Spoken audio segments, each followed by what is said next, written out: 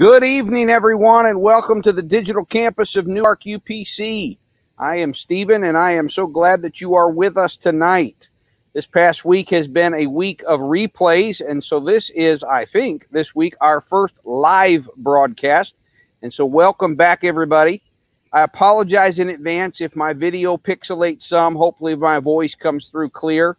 I am actually ending one of my focus weeks in Williamsburg, Virginia, and so anyway, I don't have control of all of the Wi-Fi speed that I'm used to at home. It's good to see everybody online, and also those of you that will join us later, not live. And we're excited to have our guests on tonight. Before we go to that, let me mention to all of you, do not miss Sunday night's broadcast. You do not want to miss it. Absolutely, unequivocally, there is news coming. And you don't want to miss it. You don't want to miss it. You don't want to miss it. All right. And so with that said, I also want to mention to you that this will be our last Friday night with friends. Now, some of you immediately are going, what? What does that mean? Well, that's why you don't want to miss the broadcast Sunday night. Do not miss Sunday night, 7 o'clock, our broadcast. And be sure to do that. If you're a guest with us, if this is your first time with us, we welcome you. You can find out more about us at newarkupc.info. Again, that's newarkupc.info, and we're glad that you're here. All right, I'm going to add in our guests. I'm very excited to have them with us. And, we don't need you to be the small picture. We need you to be the big picture. Come on now. Here we go. There we go. This couple right here are my youth president. Now, some years have transpired since then on both sides of this equation. Right. But this is my youth president, Jim and Jelaine Lumpkin. And there are so many stories. So I want to get out of the way with two real quick stories, and then we're going to turn to our actual topic tonight. So the first is that I am forever indebted. You all have heard me talk about how important my dad and my mom are in my life, in forming me as a person. And then right alongside of them was a man and a woman named Marvin and Claudette Walker, who were the directors of Bible quizzing. Well, what you all don't realize, and I doubt I've said it, is that in addition to my dad took me in the Salt Lake City conference. He took me to watch some Bible quizzing and asked me whether I liked it, and that's how I started. But what you don't realize is in the year 1985, Bible quizzing got a fresh start in our district under the oversight of this couple, and specifically under the oversight of Jim Lumpkin, my youth president, and I am forever indebted. I remember sitting in our fellowship hall and you quiz mastering that first quiz. I had no idea what was going on with quizzing, and I watched the first two teams. And if anybody's watching that was from that era, I apologize. This is going to sound horrible, but I remember watching those first two teams quiz, and slowly a grin spread across my face because I realized I can dominate this. Of course you did. Of course you thought that. And immediately I was off to the races. And so for a number of years, it was under the youth department, obviously, and he was our youth president. In fact, I think for several years, you were our quiz master as well. If I remember correctly, I remember you at least the first year you quiz mastered all of our tournaments. Yeah. Now, I got to tell you another thing about this man, though, is that he was not who I really, really liked. Brother Lumpkin tended to be a little bit more serious. The person that I really liked was his wife. She was the coolest thing I had ever seen. And what topped the cake on this was one time at a district conference that was hosted at their church. It would have been when I was 16, because it's actually when I first felt the anointing. Brother Beckton was in as our speaker, and he asked me to testify. And when I testified, anointing fell. Well, at that conference, I don't know why. I don't know what you were doing, Sister Jelaine, but you took me in the car with you. We went and ran an errand. Yep. And we're coming down a hill that was curvy. You probably even know which road it is and what I'm talking about. It was towards where your house was. And I was blown away. He was driving a Honda, I think. If I remember correctly, you had a Honda that had a stick. Yep. She had coffee in one hand. She's shifting gears with her right hand. She's driving with her right knee, and I don't for the life of me know how in heaven's name she did it, but she's somehow popping the clutch and handling the brake at the same time. And I'm sitting there as a 16-year-old watching her do this. And I'm like, that's one cool lady. And you never told my husband, thank you. No, I didn't. I didn't tell him until years later. But I have a feeling I have a feeling he already knew that you were a crazy driver. Still is.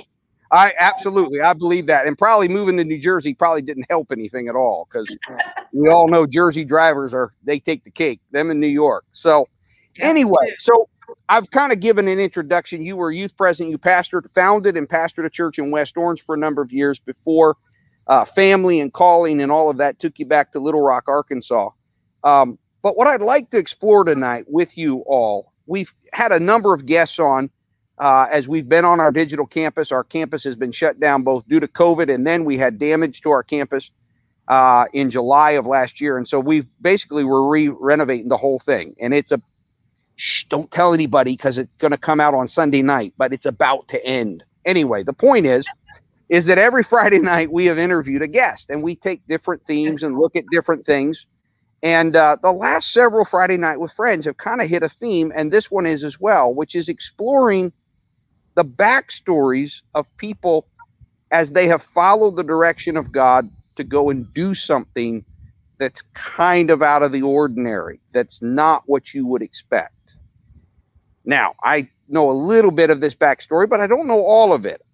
If I remember correctly, Jelaine, you are from Indianapolis, Indiana. Is that correct? Right. Yeah.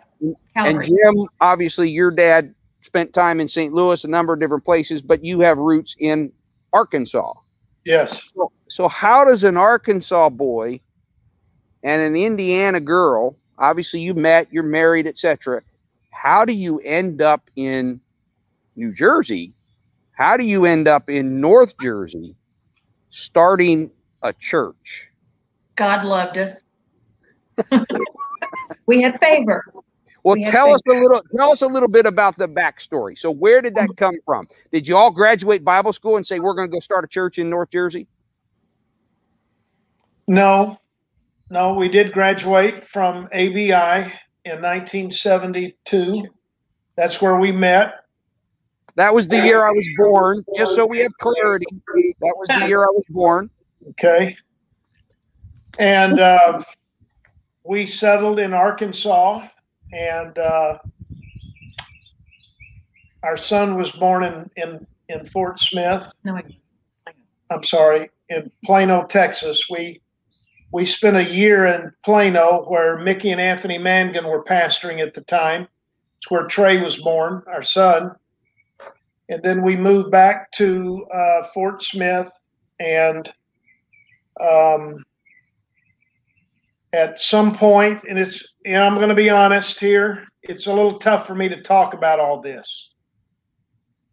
So I know it is, my friend.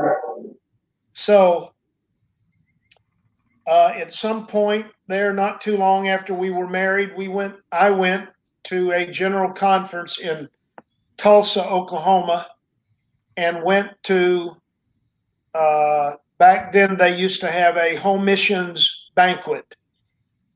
And I attended that with a friend of mine, Dennis Granger, whose father pastored across town from my dad's church in Fort Smith. And we went to that banquet, and Chester Wright was the speaker. Yep. And enough about that. I get that. He is not then, and he wouldn't be now, your run-of-the-mill banquet speaker. And he began to talk about the East Coast and the need for churches. And I think something was planted in my spirit at that banquet. And so a few years later, and I was asking Jelaine, we can't remember what year it was, but the church in Fort Smith, Northside, where my dad pastored, we hosted a seminar. They don't have them anymore. At least they're not named this, but it was called a Christmas for Christ training seminar. And our church was the host for that. And we had missionaries come in that were getting ready to go start churches. Tell you the truth, I can't even remember who our home missions director was at headquarters at that time. I think it might have been Brother Yance. And I was just very impacted at that conference. I was working a job. I had my own business. But I remember sitting in the choir, and Charles Grisham, who has since passed away, but he was on the staff at headquarters, and he preached a message one night and talked about planting a church. And the way he talked about it, the way he presented it, I knew someday I want to do that. I want to be a part of one of those stories. And I could even have it mixed up, Stephen, whether the banquet was before or after we hosted that conference. But we were working and ministering in different areas of ministry in Fort Smith, and we moved to Alexandria, Louisiana. And the thought was to save some money, get a good job, and put some money away to fulfill this desire to plant a church. And we did move there. We didn't save a whole lot of money. It's all we could do to keep our head above water, just providing for our own family. But the year that we spent there, I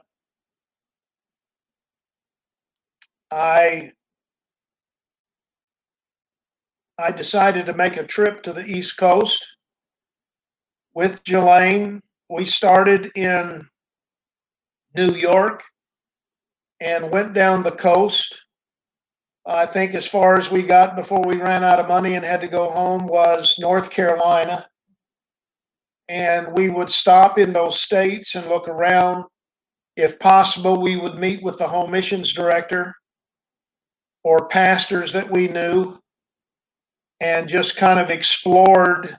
We knew we wanted to go to the East Coast because we really felt directed to go where they needed churches. And that doesn't mean we don't need churches in every district and in every state. But for Pentecostalism, it seemed like the East Coast was a new frontier. And Jim, let me interrupt you for 1 second and ask a question. How old were you at this point when you moved to Alexandria? You travel up and down the East Coast. How old were you? We're about 31 or 32. Yeah, we were in our early 30s.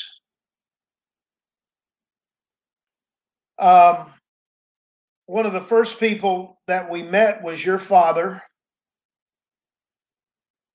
And first people we met was Brother Hazlip, who was the home missions director. He pastored in Trenton. And we met him and he took us around. And then we went to Annapolis and talked with Brother Wright. We ended up going to North Carolina and staying a day or two with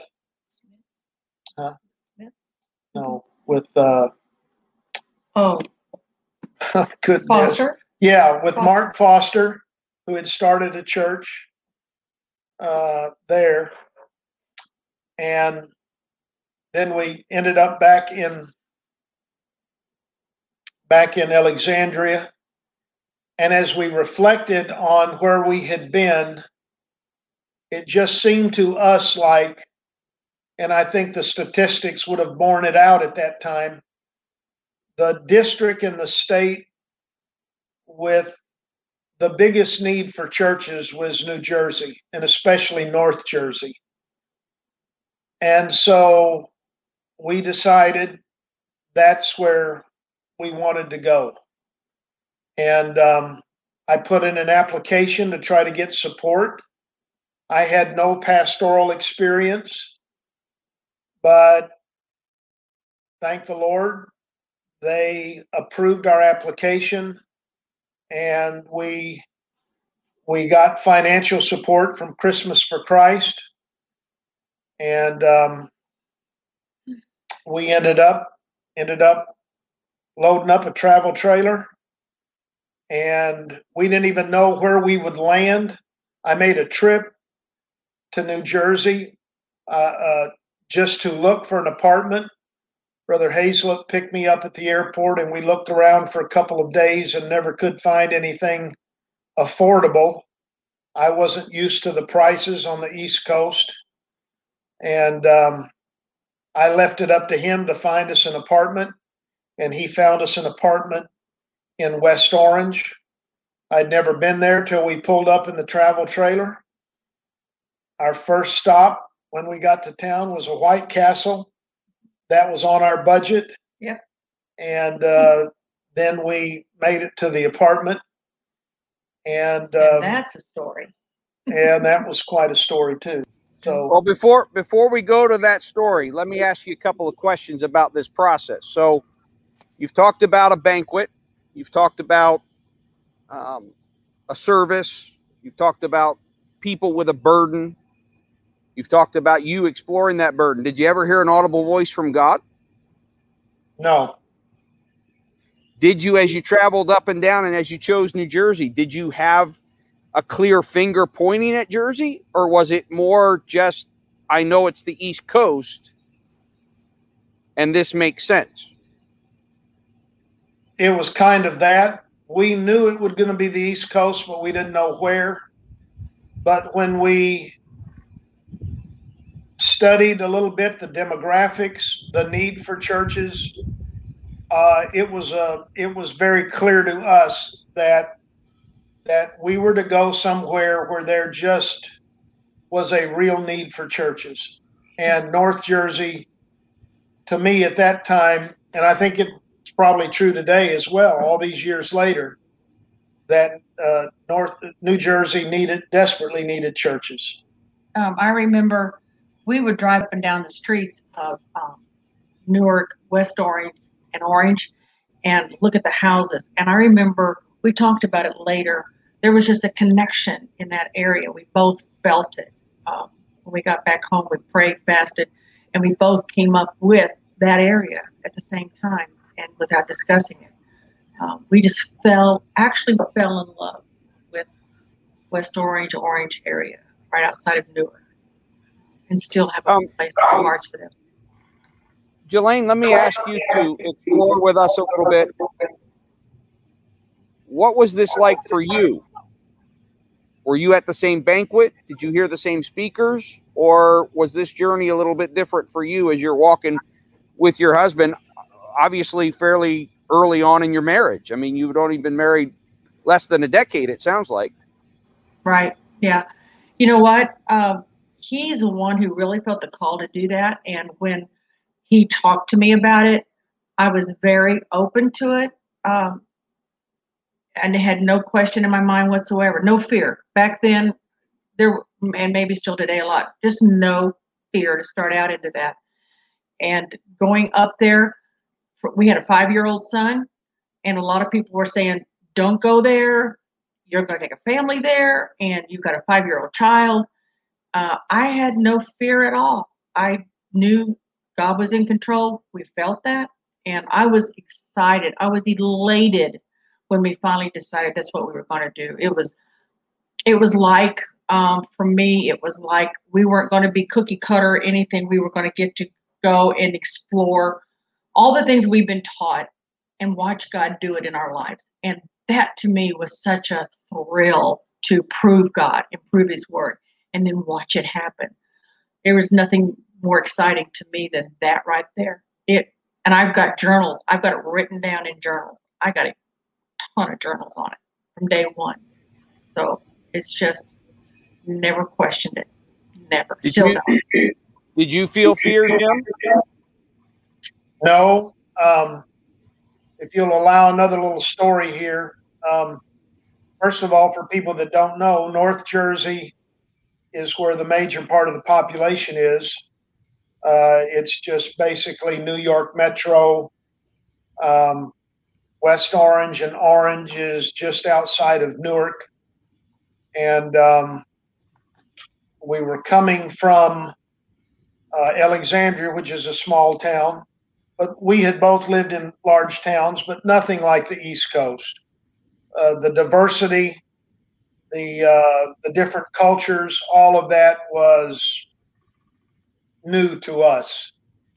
But no, as far as the fear is concerned, it's just like, I don't know, just young enough and didn't even know you were supposed, maybe that was supposed to be a logical thing that was going to happen. But when I made the trip back out there, I flew out there to find the apartment. When I was flying over the city, I came in at night, flew into, I think, the Newark airport, or the Haslip was picking me up. And that's when the fear started. It's just like, you asked me a while ago, did God audibly speak about going out there? No, but it almost seemed like Satan audibly spoke when I was on that airplane and I was looking out over, I guess, the hundreds of square miles of nothing but people. And this was the thought that I had: are you really going to leave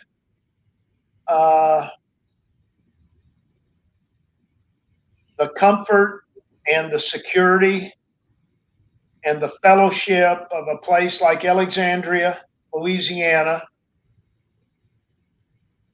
with all of the churches, and you're going to move your family here and a 5-year-old son here? And that happened on the plane, and it continued the whole time we were looking for an apartment. I must have been there 3 or 4 days for the Haslip. And I ended up calling back to Fort Smith, where B.J. Thomas was the pastor of the church that my dad had pastored. And I said, Brother Thomas, I really need you to pray for me.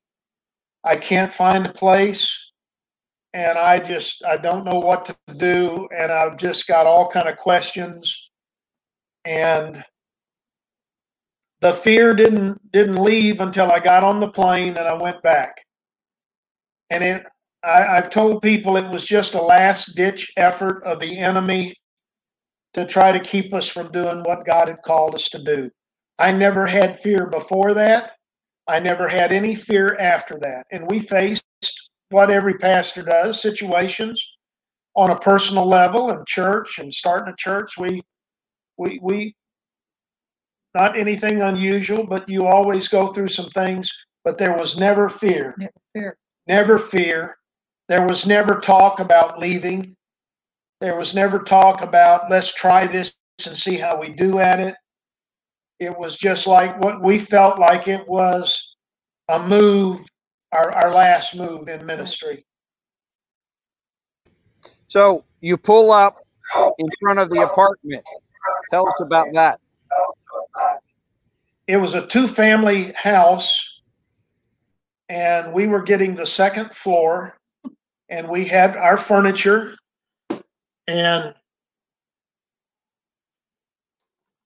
it was a very narrow staircase with a couple of turns, and there was no way to get the furniture up there. No way in the world. And so we literally had to get ropes and tie onto the furniture, the bigger pieces like sofa and tables and beds.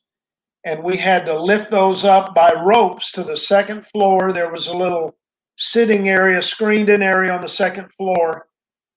And we took the windows out there and the screens out there and lifted the furniture up. And I had some help. I had Bob McFarland was starting a church in Elizabeth, and he showed up to help us. The Grangers. Dennis Granger and his wife came up from starting a church. They were starting a church in Baltimore, and then I did Jerry State.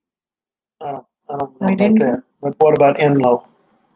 I don't think so. I don't know if I knew Calvin Enlow by then, but anyway, I had some help and we got it done. So that was a little different, a little challenging. And the police pulled up and were doing all this, and I've got our son who was only 5, and he was blonde. And the policeman pulled in and he goes, "Ma'am, are you all moving in or out?" And I said, "We're moving in. We're starting a church. We're so excited to be here. We're from the south." And he said, "Ma'am, people are moving out of this neighborhood, not in." And I said, "Well, God's moved us in." So it was kind of a humorous moment. Yes. So, what was your first step in starting?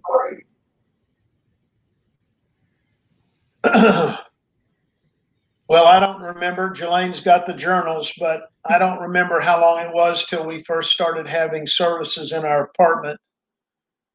But we, somehow or another, a lady from Louisiana that was living out there, she had been out there for many years, married somebody from the East, Willa DeGroat. How's that for picking up a name? And somehow or another, she found out we were coming. And she contacted us, and she was in another area. She was up around Lake Capacon. How's that? There you go.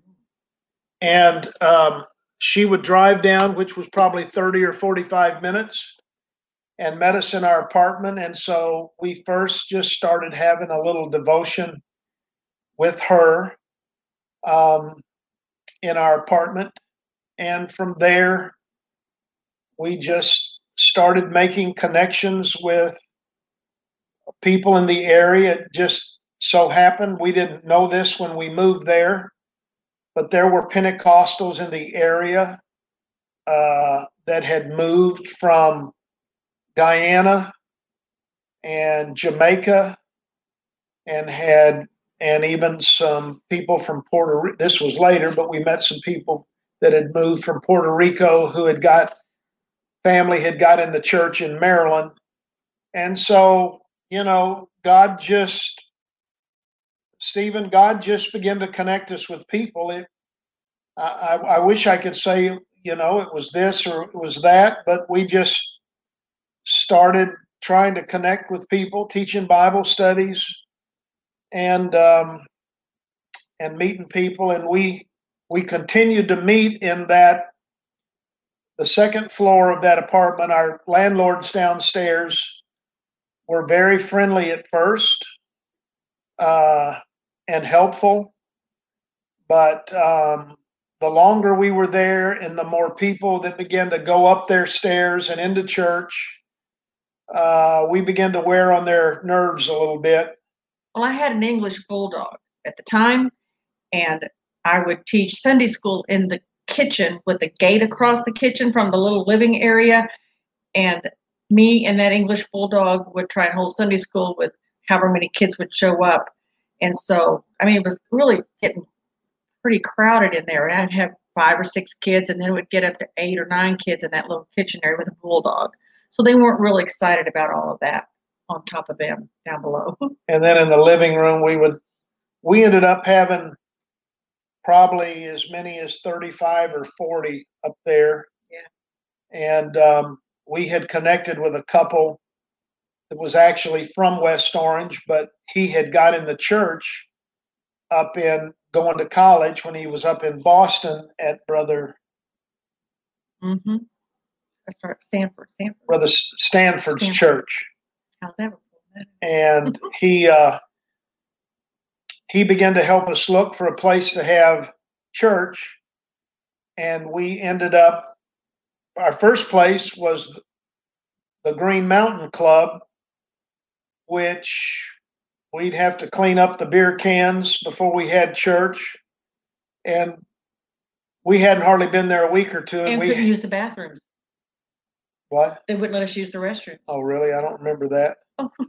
But anyway, we had an outside picnic in the front yard.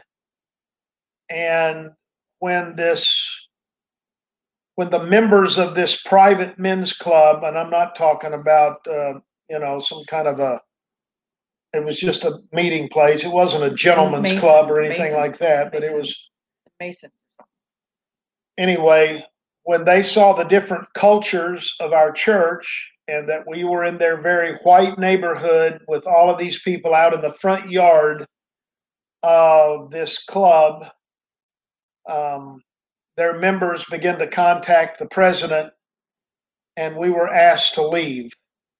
And we went from there to the Holy Trinity Episcopal Church, where that district conference was, where you attended a year or two later. Yeah, and I remember that district conference. I remember you were kind of in the bottom level, the first level of that church. Is that correct? Yeah, they had kind of a fellowship hall that wasn't part of their church building itself. Right. Yep. Yeah, I remember that because, like I said, that was the first moment I ever felt what I would call anointing when Brother Beckton in that district conference asked me to stand and just testify. I don't even know why he did that, and as I testified, I felt what I now know, looking back, was anointing. That was in your place. Was that Cleveland Beckton or Ron? No, it was Cleveland Beckton, CM Beckton. Okay. Yeah, and that actually, that district conference, along with several others, is where, because Dad is district secretary. What you all don't know is that Jim mentioned several names. There were 3 guys up there that were rabble rousers. They were just slightly younger than my dad, and they were out to set the world on fire. He named them. Himself as one, Brother McFarland was another, Calvin Enlow was another. And so my dad, I don't even know why he was in that role, because he's barely older than you. He's only about a decade older than you. 13 years older than you. But anyway, he would try to wrangle these guys to keep them from burning the house down, so to speak. Yes, because they were so true. Because they were ready to set the world on fire. So I remember, but there were several of those meetings that Brother Beckton came in, and I don't know if you know this, Jim, but he became at very key points in my life, was very involved in our family and through that, because I would ride with Dad as he is district secretary, would pick Brother Beckton up, and so it's probably that he asked me to testify. Yeah, and I remember meeting some of your people. You had an extremely diverse congregation, which is a reflection of that community. I remember meeting one lady who was an undercover cop. That was interesting, as I heard some of her story.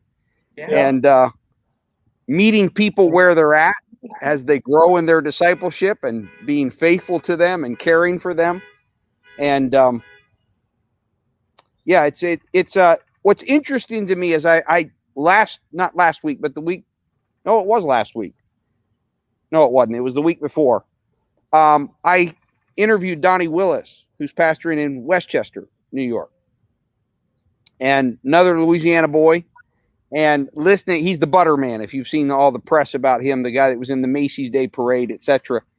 And there's this common theme that keeps showing up as we're kind of turning to where folks can ask you questions. God is not as concerned, it seems, with skill as he is with availability. Right. You agree with that? Absolutely. Yes, I do. I agree. And so I wonder, and this is where I kind of feel this theme across several of our Friday Night with Friends. I wonder if, as we as a church do gain in skill's not a bad thing. We can put it into Christ. But I wonder if what happens is we don't move the marker on people to suddenly, well, you can't start until this, or you can't do this until that. And that's why I like stories like this, because it doesn't sound like you had a clue what to do. I happen to know, being an East Coast boy, you didn't have a clue what to do culturally. Yeah. You do now, having lived there. But you didn't have a clue when you moved in. Not a foggy idea what was going on. Nope. It didn't matter. It didn't matter your age. It really didn't matter the experience you'd picked up in Plano or in Arkansas or even in Alexandria. what mattered more was the availability. And so in some ways, I want the audience that's listening to this to understand that whether it's a call to start a church, or whether it's a call to witness to your neighbor, or whether it's a call to go serve in a homeless shelter, or whatever God places in your life of a burden, your availability is way more important than your capability. And I'm not saying we don't prepare. Right. But I think we've sometimes flipped that a little bit, and we won't move until we're prepared. And God kind of says, I've got this. Are you willing to go? Are you willing to walk with me? Yep. I agree. I think all the time that you spend under ministry from people that were around in church and all that, I think sometimes we think, like you said, well, wait till I'm more qualified. I think if you're spending time in church, you're receiving the word, you spend time alone with God every day, and you prepare yourself that way. We're probably more prepared than we realize. And so we keep wanting God to prove himself. He's not until you make the first step, and then you watch him prove himself. So he's waiting a whole lot of the time on us, and that's not waiting on him. So we've been involved in ministry at the various churches, grew up in this, heard a lot of great preachers growing up. And so really God had prepared us. We just didn't. We had to step out in faith and trust and watch God do it. And that way, for me, Stephen, it was God getting the glory and not flesh. Because if I get all the where I think it is and I need to go, the doors may never open up. So you step out and God qualifies you once you step out. Absolutely. You don't know until you try what you're capable of doing. But you got to just try. You've got to. And I had enough direction just from a banquet and listening to Brother Grisham. I had, and all of that was good information, and I learned some things, but it was what was put in my heart and something I had to act on. I had to act on it. And once the decision was made, we just went for it. Let me add, as we're turning to questions, and I want to turn this portion over to Caleb, my son. Jim and Jelaine are now pastoring in Little Rock, Arkansas, and what took them back there was family. And the reason that, if you haven't picked up on it, there's some emotion that surfaces with each of them. And I knew that I was asking my youth presidents to go back into some painful areas, is that family needs, those various needs that took them back to Little Rock, took them away from something that to this day is extremely emotional for them, which is North Jersey. They fell in love with the East Coast. I've often said people who come from elsewhere to the East Coast, they either run screaming away from it or they fall in love with it. There's no middle ground. You either fall in love with it or you run away screaming and saying, never take me back there. Yeah. And Jim and Jelaine have fallen in love with the East Coast. And I do know that at very key points, God has used them as they have been faithful in service within Arkansas. That their burden and their passion for the East Coast has surfaced in many areas, some that I know about and some that I'm not even aware of. Because not everybody knows this story. Not everybody knows this passion. Not everybody knows this because they don't dredge this up. We are privileged tonight for them to talk about this because they don't dredge this up easily because it's painful. It hurts. Because God will ask us to do things that are not what we planned. I mean, that's part of the deal. He'll anoint things. He's an adjustable God. And so there's that. All right, Caleb, let's see. Does our audience have some questions? They do have a couple. So one question that came in was, where did you baptize people when you were in the Episcopal Church? Good question. Good question. And further, where did you baptize people when you were in your house? Let's take both of those. Well, when we were still meeting in the house, I think we we would go to other churches. I went down to Brother Inlow's quite a bit and baptized people. Yep. I even went to New York City where Daniel, anyway, the 92nd Street Church. I baptized people there. And then when we got Holy Trinity Episcopal Church, we bought a plastic or a rubber horse tank, and I had a small pickup. And the first couple of times we filled it up at our house and sloshed water all the way from Mount Pleasant Avenue down to Orange. And then, because we wanted warm water, and then we ended up just keeping it at Holy Trinity, and they would allow us to put it out and fill it up. All right, Caleb, we got some others. No. I see the question. So you had a job while starting the church, correct? Where did you work? Okay. I had financial support from Christmas for Christ funds. Back then, I think it was $1,200 a month. And our apartment, believe this or not, we got that apartment at the beginning for $250 a month. So you really, back then, you weren't supposed to work a job. They gave you all that money so you could be full-time. But I did work a little bit part-time with Bob McFarland. He was an electrician. I would help him. He would go into New York City and do contracting with different companies, and I would help him. And then we had some financial support from our church in Fort Smith that would send us a monthly offering. It kind of fluctuated. We also got help from Mike and Gloria Tumanello. Sure did. That would give us a percentage of their missions budget every month, and that went up and down.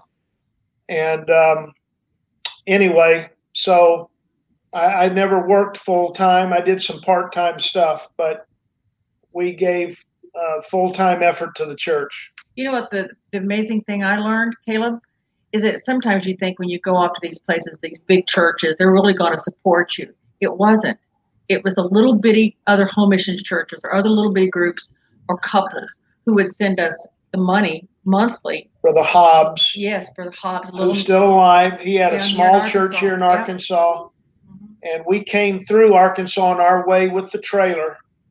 And we got up at, I guess it was camp meeting or the district conference, and they sent us off with their prayers and took up an offering, which helped us pay for the truck to get out there. But old Brother Hobbs would send us $15 a month for several years. Yeah. You never know where the money is coming from. But there again, it was just exciting to watch God use willing people. You never know. And that was a God thing for us to watch God do that. I loved it. Our son received the Holy Ghost in New Jersey. We had a special service with Mickey and Anthony at what building was that? Some kind of a VW, I don't know. VFW club, and he got prayed through the Holy Ghost in that rally. It's kind of like a rally we had at some other kind of facility where we could seat more people. Do we still and have your daughter was born in Jersey, is that correct? Yep, she's a Brandy was born there. Yeah, she was. In Livingston. Yep. Yeah. Yes, we do still have connections with people. Man, with the first 10 or 15 years we were here, they would contact us a lot, which made it hard on us to break ties. We weren't trying to break ties with them because we weren't there, so it was a threat. But they were so connected. When you start a church, birthing a church, you win people, they're connected to you for life. You take an inherited group or people who go from church to, they're not connected to you for life. But new people you went off the streets, they'll stay with you, and you can build a great foundation with us. So yes, they still contact us. We're still very much connected with about, I don't know how many, several families still that contact us. Yes, and still call us pastor. Another question: as your church planted, did you choose to homeschool your son, or did he attend a school in the community? He attended in the community. We have found a Christian school that they would ride on a motorcycle, if you can believe that, in New Jersey. They attended he took him in the morning. 25 miles away. It'd be like an hour there and an hour back home, and then an hour to go pick him up and an hour back home. But it was a Christian school. It's a good Christian school back at the time. Yeah, it was a good school. So we did that.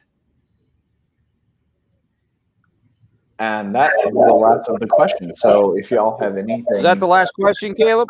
Yep. So if y'all have any other story, if you have any dirt on Dad, feel free to share. You have any dirt on? Oh God. Well, I do want to say before this is over that Stephen's father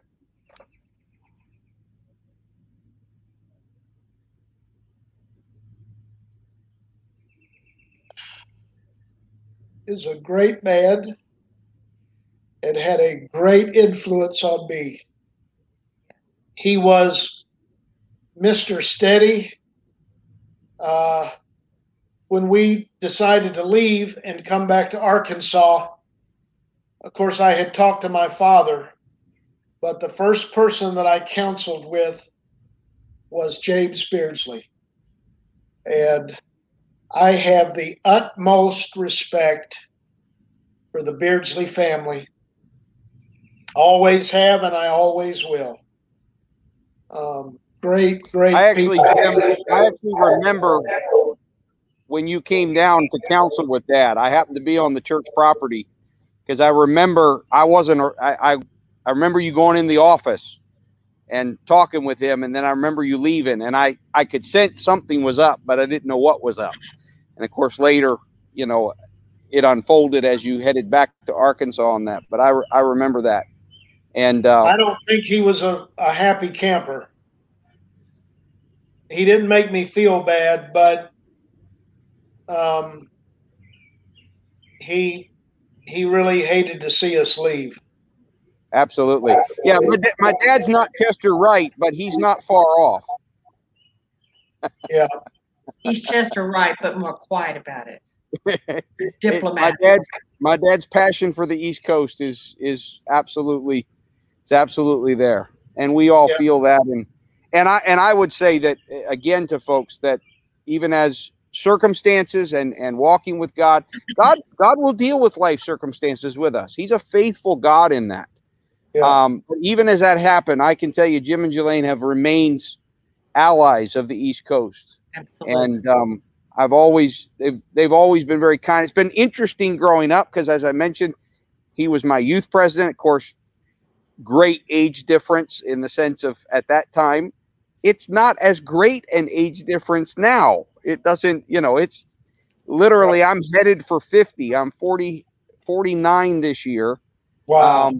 And, he was insistent at the beginning of the broadcast with Caleb and I that he was only 70, not 71. And so, it's barely 20 years. Well, 20 years at this point in life is not the same as 20 years back then. Great point. And this man and this lady have always, as that transition has occurred, they have been they're very humble people. They've been very kind and allowed my relationship to retain with them. And I'm not going to embarrass them now, but let me just tell you, Jim and Jelaine are very connected people. If you are not a part of the Pentecostal circles, you don't necessarily know that, and I'm not going to burden you with it, but they could be very uppity if they wanted to be, and they never have been. And I value and honor your family for that, because yes. And I will grant you that it's hard to stay uppity when you work in the East Coast. Yeah. There's something about our character out here. I think, to me, East Coast is a great kept secret. I really do. And you don't really realize what it offers until you go there and you live in it. And then it's like it just blossoms and you see it. But you have to be there. Let me pipe in here. I think this question that my grandma just sent in is very relevant to this topic. Did you find people are pretty much the same, whether they're from Arkansas or New Jersey, in their need for God and their devotion? So what's like the difference there? Honest? Oh. Go ahead. I think from my perspective, I think the people on the East Coast had no clue about what to expect from Pentecost. They didn't know what Pentecost was, United Pentecostal Trinitarian. They didn't know. And when you presented truth to them, we didn't have to hound on anything that we hound on in the South, whether it was doctrine or to read the word or you need to be a pyramid. On the East Coast for us, with the people that God brought our way, they were so hungry for change and wanted anything we offered. They just bought into it. And we never required anything, but they wanted to know, what else can we do? How much more can we give? How much? And it was that mentality that it's not that way everywhere, because it's almost like if you give me a list of to-dos and not to-dos, that's what I go by. Not there, not on the East Coast. They didn't need a list. They just show me how to get closer to God. And then that was all they needed. So that for me was different. Yeah, the Bible Belt, it's hard to run into anybody that is not a member of a church or they're a Christian or whatever. You have to deal down here, I think, with more tradition. Yeah, more tradition, denominational tradition. Yeah. Of course, I think back when we were there, New Jersey was, I want to say 80 or 90% Roman Catholic. And we're not saying there's no tradition there, obviously, but the difference in that and being an apostolic is worlds apart, where, you run into people here that, yeah, we worship like that. We do that, it's just, I think it's much different.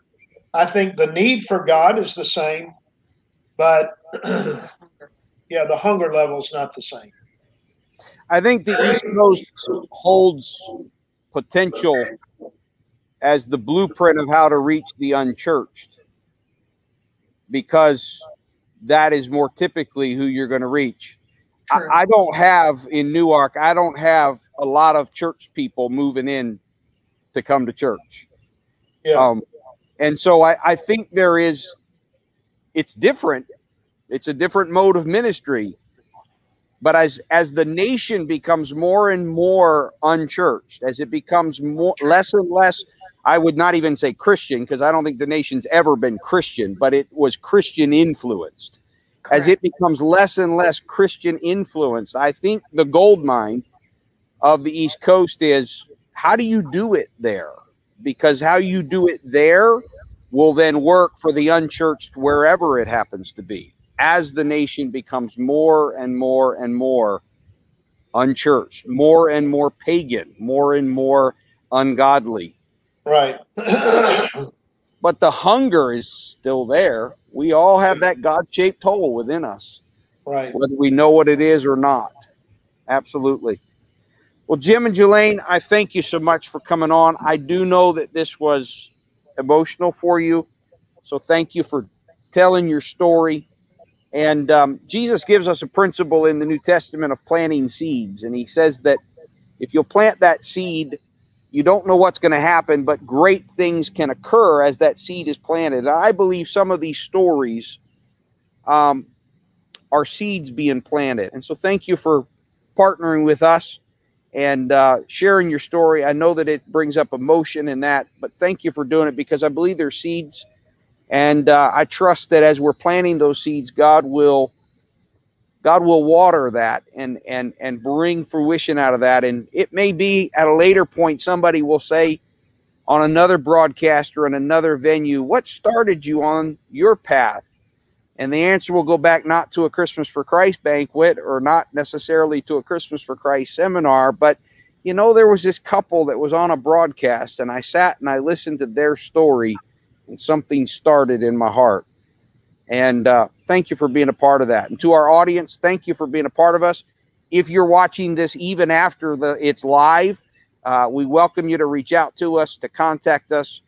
This is a great couple. I honor them. If you're ever in Little Rock, be sure and go and visit their church. They've been kind even since we ran a Bible quiz tournament out of their church. I knew exactly where to call when it was time to do that. I don't know if I ever told you, but you were key to us winning the national championship because I pulled in all those teams to scrimmage with us.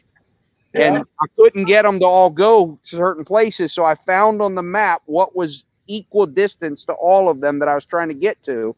And it was Little Rock, and your church hosted us, let us scrimmage and work. And anyway, we got a national championship out of that. I met your church secretary. She's awesome.